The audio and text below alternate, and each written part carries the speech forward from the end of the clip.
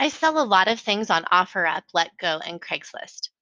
If you have sold things on these platforms, you will know how flaky people can be. It can be quite frustrating. I refuse to have strangers waste my time. I will not be held hostage waiting on anyone ever again.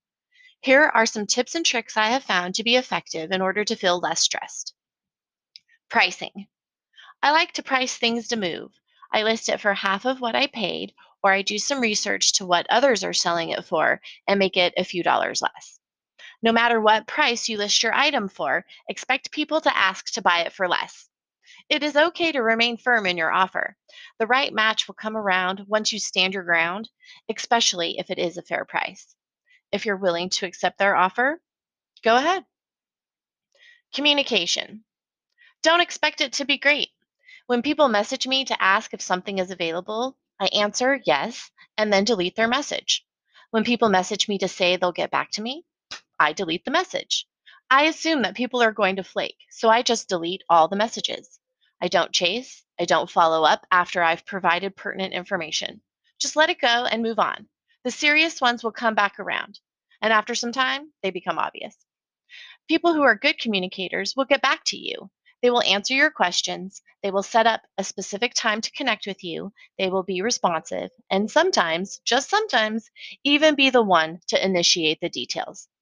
They'll let you know that they're on their way, especially if you've requested they show up. Be sure to give them positive feedback about the aspects of their behavior you appreciate. Location to meet. I like to find a business close to where I am located. This can serve as a reference point for them to map how far it will be from their location. I never give my physical address unless it works best for my life.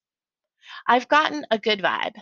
The communication has been good and they're ready to head my way. If the communication hasn't been great, I just give them a business nearby and ask them to let me know when they are there, and then I will come over. This will save your time. This way, you don't have to wait at your house for anyone. I understand that things come up which could change the time that they are able to come. If you just ask them to let you know when they are there, then you don't have to be held hostage. Sometimes they don't show up. Makes no difference to you since you aren't waiting around on them. And then a bunch of random strangers don't have your home address. I hope that you found these tips helpful. I hope if you use them, they work out for you. Feel free to share tips that you find useful. I'm always looking to improve. Happy selling out there!